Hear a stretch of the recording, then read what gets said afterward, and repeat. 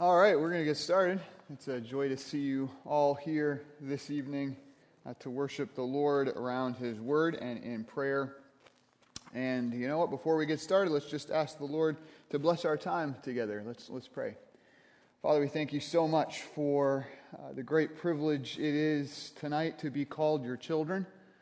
We thank you that tonight we do not stand before you in our own works, but we stand before you clothed in the righteousness of Jesus Christ, the pure and perfect righteousness of your only begotten Son, in whom there is no iniquity, spotless, blameless, pure, and undefiled. We are seen like that before you tonight, and we rejoice in that good news, that tonight we are not only saved by grace, but we stand in grace. And it is on the basis of that grace that is ours in Christ Jesus that we come boldly before you this evening and ask you as our God to bless us as we seek you in your word and in prayer. Father, you have told us that we ought to seek your face, and so, Father, we seek to do that this evening. Give us grace, give us strength, give us mercy to pay attention to what you have to teach us tonight from your word. We ask this in Jesus' name. Amen. Well, tonight we're going to be continuing our study of principles on prayer from the life of Jesus in the Gospel of Luke. And last week we finished section 1 of our 6-part study, which was principles on prayer from the arrival of Jesus. There we learned through the account of Zechariah and Elizabeth, as well as through Simeon and Anna, that God hears every prayer, He remembers every prayer, and He answers every one of the prayers of His people according to His perfect will and wisdom. That is fantastic when you think about it, that every single prayer we ever make in our entire lifetime will never fall to the ground unheeded. God hears and He remembers every single one of them, and He uses each one of them to bring about His sovereign purposes in this world. Well, tonight we move on to section 2 of our study, which is principles on prayer from the lifestyle of Jesus. We'll spend only one night in this section, and that's because this is quite different of a message than the rest of them will be. Most of our lessons on prayer from the Gospel of Luke will be grounded in one particular passage, from which a unique principle of prayer will be taken. However, tonight we're going to do something a little bit different. We're going to look at various passages found throughout Luke, chapter 3, 4, 5, 6, 7, 8, and 9, that while their main point may not be about prayer, when put together, they nevertheless paint a powerful image of how important prayer is to be in the life of a believer. And so that's what we're going to be learning about this evening. From the lifestyle of Jesus, we're going to learn that prayer is a necessary discipline. Prayer is a necessary discipline.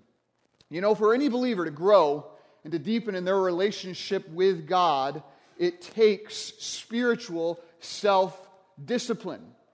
Yes, God has redeemed us. He has given us new hearts and new minds filled with new desires, but we are still incarcerated in this sinful flesh that frankly would rather do a lot of other things other than the most spiritual discipline of prayer. And so prayer in our own lives, I think you would acknowledge, is very difficult. It's not just me, right? It's hard. It is hard.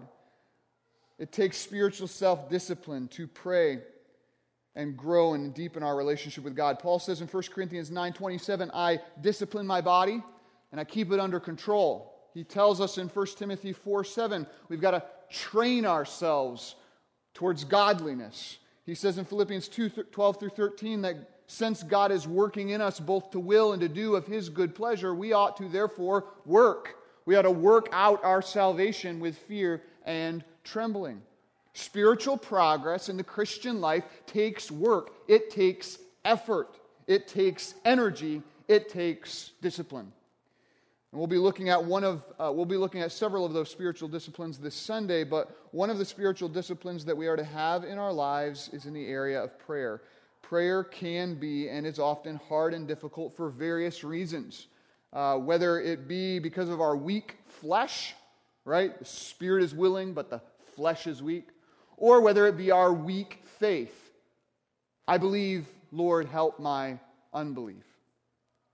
Prayer can be so hard that Paul said in Colossians 4, verse 12, that Epaphras struggled on behalf of the Colossians in his prayers. Prayer is a struggle, but it is nevertheless a necessary discipline in our Christian lives if we seek to grow and deepen in our relationship with God. And we'll see that tonight from the lifestyle of Jesus. Even Jesus needed the necessary discipline of prayer. And that's what I want to show you tonight from Luke chapter 3 on to chapter 9. As we look at Jesus' lifestyle from the first 2 years of his public ministry, you'll see that Jesus had a lifestyle both of perpetual prayer and of punctuated prayer. So I want to encourage you to join me on a quick Bible study tonight. As we look through these chapters, I want to show you from 3 passages tonight. First, that Jesus first had a lifestyle of perpetual prayer. A lifestyle of perpetual prayer. 1 Thessalonians 5:17 says this, pray without ceasing. Ephesians 6:18 says, pray at all times in the Spirit. And Philippians 4:6 says, in everything pray. In other words, Scripture teaches us in those passages that we ought to have this is the way I would put it, a running conversation with God throughout the day. That's how we ought to live our lives. Sure, of course, it's a conversation that's often interrupted by the events that happen in our life, but nevertheless, prayer ought to be such a spiritual discipline for a believer that it becomes as natural for our soul as breathing is for our body. That's what Scripture teaches. Scripture encourages us to get to the point where if someone tapped us on the shoulder as we're making supper, or as we're mowing our lawn, or heading out to our car, and if they were to tap us on our shoulder immediately and ask us what we were doing, we could say that in all those quiet moments, well, I'm talking with God. We ought to be living a life of perpetual prayer. And we see this in 3 examples from the Gospel of Luke, where Jesus was caught praying all the time. It was literally the cushion around which his activities resided. The first example is from Jesus' baptism that I want you to see today from Luke chapter 3, verses 21 through 22. So Luke chapter 3, verses 21 through 22. At this point, in Luke chapter 3, we are way beyond where we were last week with Simeon and Anna. By this point, Jesus is about 30 years old, as Luke 3:23 points out. And Luke 3:21 through 22 says this, now when all the people were baptized, and when Jesus also had been baptized and was praying, the heavens were opened, and the Holy Spirit descended on him in bodily form like a dove. And a voice came from heaven, you are my beloved Son, with you I am well pleased. Now notice how Luke just slips in a phrase there. That's unique only to his gospel, by the way. It says, when Jesus also had been baptized and was praying. That detail is unique to Luke. But Luke records it here because he wants to show us a lesson of prayer from the lifestyle of Jesus. Even while Jesus was being baptized. Okay, so picture it. As he was being immersed beneath the water and brought out of it, Jesus spent that quiet snapshot of a moment in focused communion with his Father. That is awesome when you think about it. Some of us, when we get a quiet moment, we're pulling up Facebook, or we're grabbing a remote, or we're sending out a text to someone else, sometimes without even thinking about it. It's just natural. It's what we do. That's the rut our minds slip into. Well, Jesus' mind, in quiet moments, would slip into prayer. That's how often he did it. That's how disciplined he was in prayer. He had a life of perpetual prayer, and you see a brief picture of that in his baptism. If you turn next to Luke chapter 4, verse 42. Luke 4:42. Now here in Luke chapter 4, again, some context. Jesus has been pulling an all-nighter after healing Peter's mother-in-law of her fever. We see in verses 38 through 41 of Luke chapter 4 that Jesus stays up all night long delivering the sick and the demon-possessed by the sheer power of his word. He demonstrates remarkable power, in essence, both physically, that he could keep on doing that, and spiritually, that he could perform those miracles. Well, in verse 42, Jesus gets a break. He gets a chance to escape, and he takes it. Verse 42 says that when it was day, he departed and went to a desolate place. Jesus goes off to have some quiet time, all to his own, after an intense period of ministry. So what does he do to fill that quiet time? What did he do in that desolate place? Luke 5:16, if you turn just one page over, it might be even on the same page. Luke 5:16 tells us, but he would withdraw to desolate places and do what? Pray. Pray. This is very significant. We learn earlier in Luke 4 that wherever Jesus went and whatever Jesus did, he always ministered in the power of the Holy Spirit. Jesus began his entire ministry telling the synagogue, the Spirit of the Lord is upon me, right? To do all of these different things. Jesus ministered being filled with the Spirit in complete surrender to him. When Jesus ministered, you could say this, the Holy Spirit had all of Christ. So ask yourself, how did Jesus, as a man, surrender every area of his life continually to the Spirit's leading? What lesson are we to learn here? Answer, Jesus was able to do that the same way we are, through prayer. Prayer is what aligns the will of man into conformity with the will of God. Jesus desired to minister as a man in submission to the Father's will by the power of the Holy Spirit. So what did Jesus do? He prayed. Do you want to minister according to the will of God by the power of the Holy Spirit? Then what ought you to do? You ought to pray. We need to learn from Jesus' example. We must learn to cushion all the events of our day in prayer, in an ongoing conversation with God. It takes hard work, yes, but train yourself for godliness.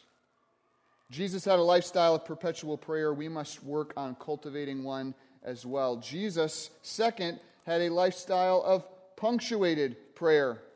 Jesus not only had a lifestyle of perpetual prayer, he had a lifestyle of punctuated prayer. And this is important because, contrary to some belief, you really can't have one without the other. It's true, Jesus' life did have a spirit of prayer about it, and yet we learn in Luke that this spirit of prayer that surrounded Jesus was actually just a diffusion of his regular practice and discipline in focused, passionate prayer. Jesus had a spirit of prayer because Jesus had a practice of prayer. He had a practice of prayer, and we see that in the Gospel of Luke. Jesus' lifestyle of perpetual prayer was often punctuated by unique, intense seasons of prayer in his life as well. For example, turn one more page over to Luke chapter 6. Luke chapter 6, verse 12. In Luke 6:12, Jesus is about to make a very important decision. He's about to pick his 12 disciples, his 12 apostles who would be his special students over the next 3 years, who would be responsible to carry on and to pass on his heavenly ministry after he was gone. That's pretty important. And so what do you see Jesus do? In the verse just before it describes Jesus picking his disciples, we read this in Luke 6, verse 12. In these days he went out to the mountain to pray, and all night he continued in prayer to God. Let's be honest, that's pretty intense, right? When dusk came, rather than just staying where he was, Jesus hikes up to a nearby mountain at night. And rather than Jesus just praying for 15 minutes, 30, or even an hour before he goes to get bed, Jesus prays all night long. You have to ask why. Why would Jesus pray with such intensity? I think the answer you have to come to is that Jesus experienced two emotions to a far greater degree than we often do. First, Jesus was burdened for the glory of God in his ministry and in his life. And that's why he prayed with such intensity.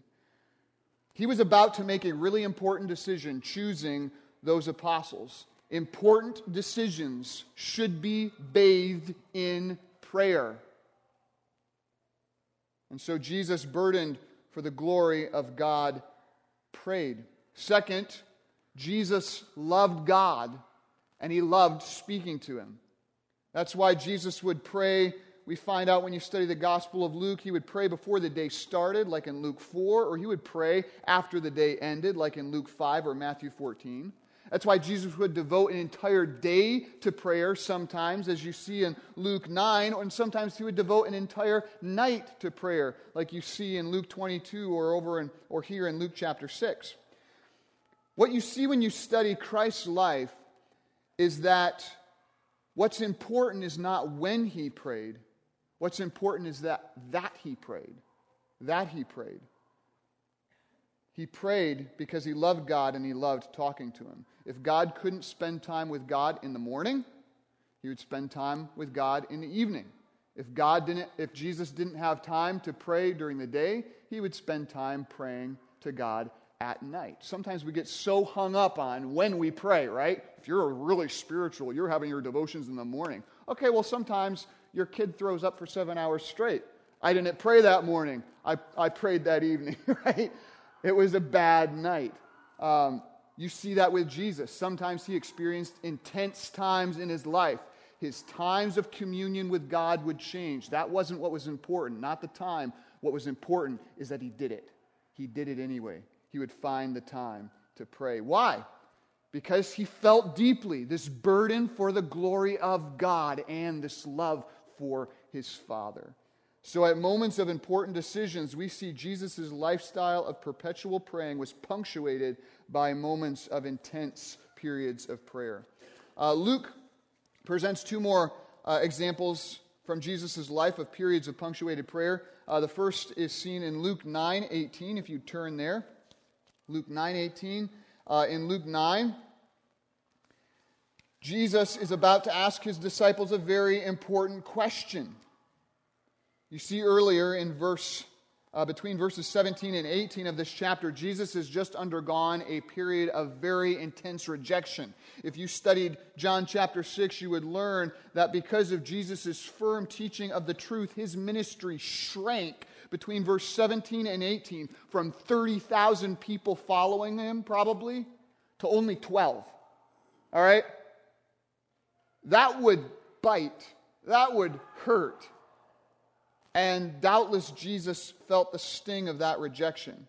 And out of this mindful praying, two very important questions have arisen that would soon be asked of his small group of remaining disciples. Jesus asked them these questions: who do the crowds say that I am? And then he asks, but who do you say that I am? That's the most important question in the world. This is the question upon which your eternal destiny hangs. Who do you believe Jesus to be? Did Jesus enter into asking that question of someone from a prayerless position? No, he recognized the gravity of what was about to take place in that moment. So Jesus was praying, doubtless for them, that their minds would be open, that God's truth would be revealed to their hearts. Jesus was praying for what God could only do. Before times of important decisions, Jesus punctuated his prayer life.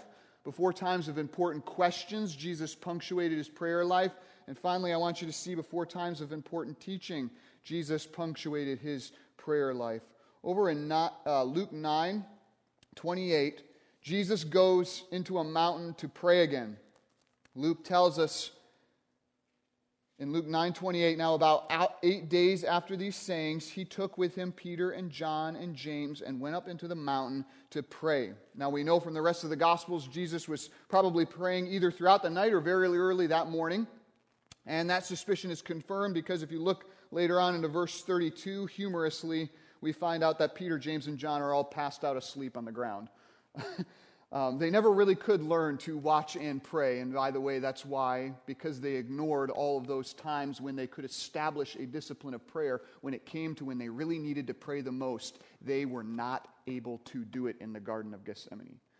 They had ignored all the chances to train themselves for godliness, and they paid for it later. They paid for it. Well, in verse 29, it says, "And as he was praying, the appearance of his face was altered," meaning it became different. Matthew says that his face shone like the sun. That's pretty different. "And his clothing became dazzling white." And you know the story. Peter, James, and John are woken up physically and spiritually, and they are told by God directly out of heaven, "This is my son, my chosen one. Listen to him." That's some pretty important teaching. And what do we find Jesus doing beforehand, before his disciples would be taught that truth? You find him once again praying. Praying. You see, though Jesus had a lifestyle of perpetual praying, it's because he had a regular practice of praying that was punctuated during moments of important decisions, questions, and teachings. How many times throughout your week is your life punctuated by prayer? Because I guarantee you, there are a lot of decisions you are making throughout the week that have a direct connection to God being glorified through your life and how you're expressing your love towards him. Your life repeatedly throughout the week ought to be punctuated by moments of prayer. Jesus had a lifestyle of punctuated prayer, and so must we. If Jesus as a man could not face the intense challenges of this life apart from periods of intense prayer, how in the world do you think you can? When trials come and you and I become acutely aware of the importance of an event that is set before us, we must follow Jesus and we must watch and pray. We must have a lifestyle of perpetual and punctuated prayer. And so that's what I wanted to show you tonight. Studying the Gospels, we see Jesus praying all the time as we study his lifestyle. We see Jesus prays before he picks the 12, prays before and after feeding the 5,000. He prays before he asks his disciples an important question. He prays on the mountain when he's transformed. He prays before he teaches the crowd, and he prays when he's done teaching the crowd. He prays at Lazarus' tomb, prays when he begins the Lord's Supper, prays in Gethsemane, prays on the cross, prays while he's dying, and prays after he comes back to life. Jesus prays all the time. He prays so much that the greatest desire that was birthed in his disciples' hearts was not for him to teach them how to evangelize or how to teach, but rather how to pray. Jesus knew the importance of prayer, and he shows us that prayer is a necessary discipline for all of God's children. If we are to live a life for the glory of God, it was necessary for Christ. It is necessary for us.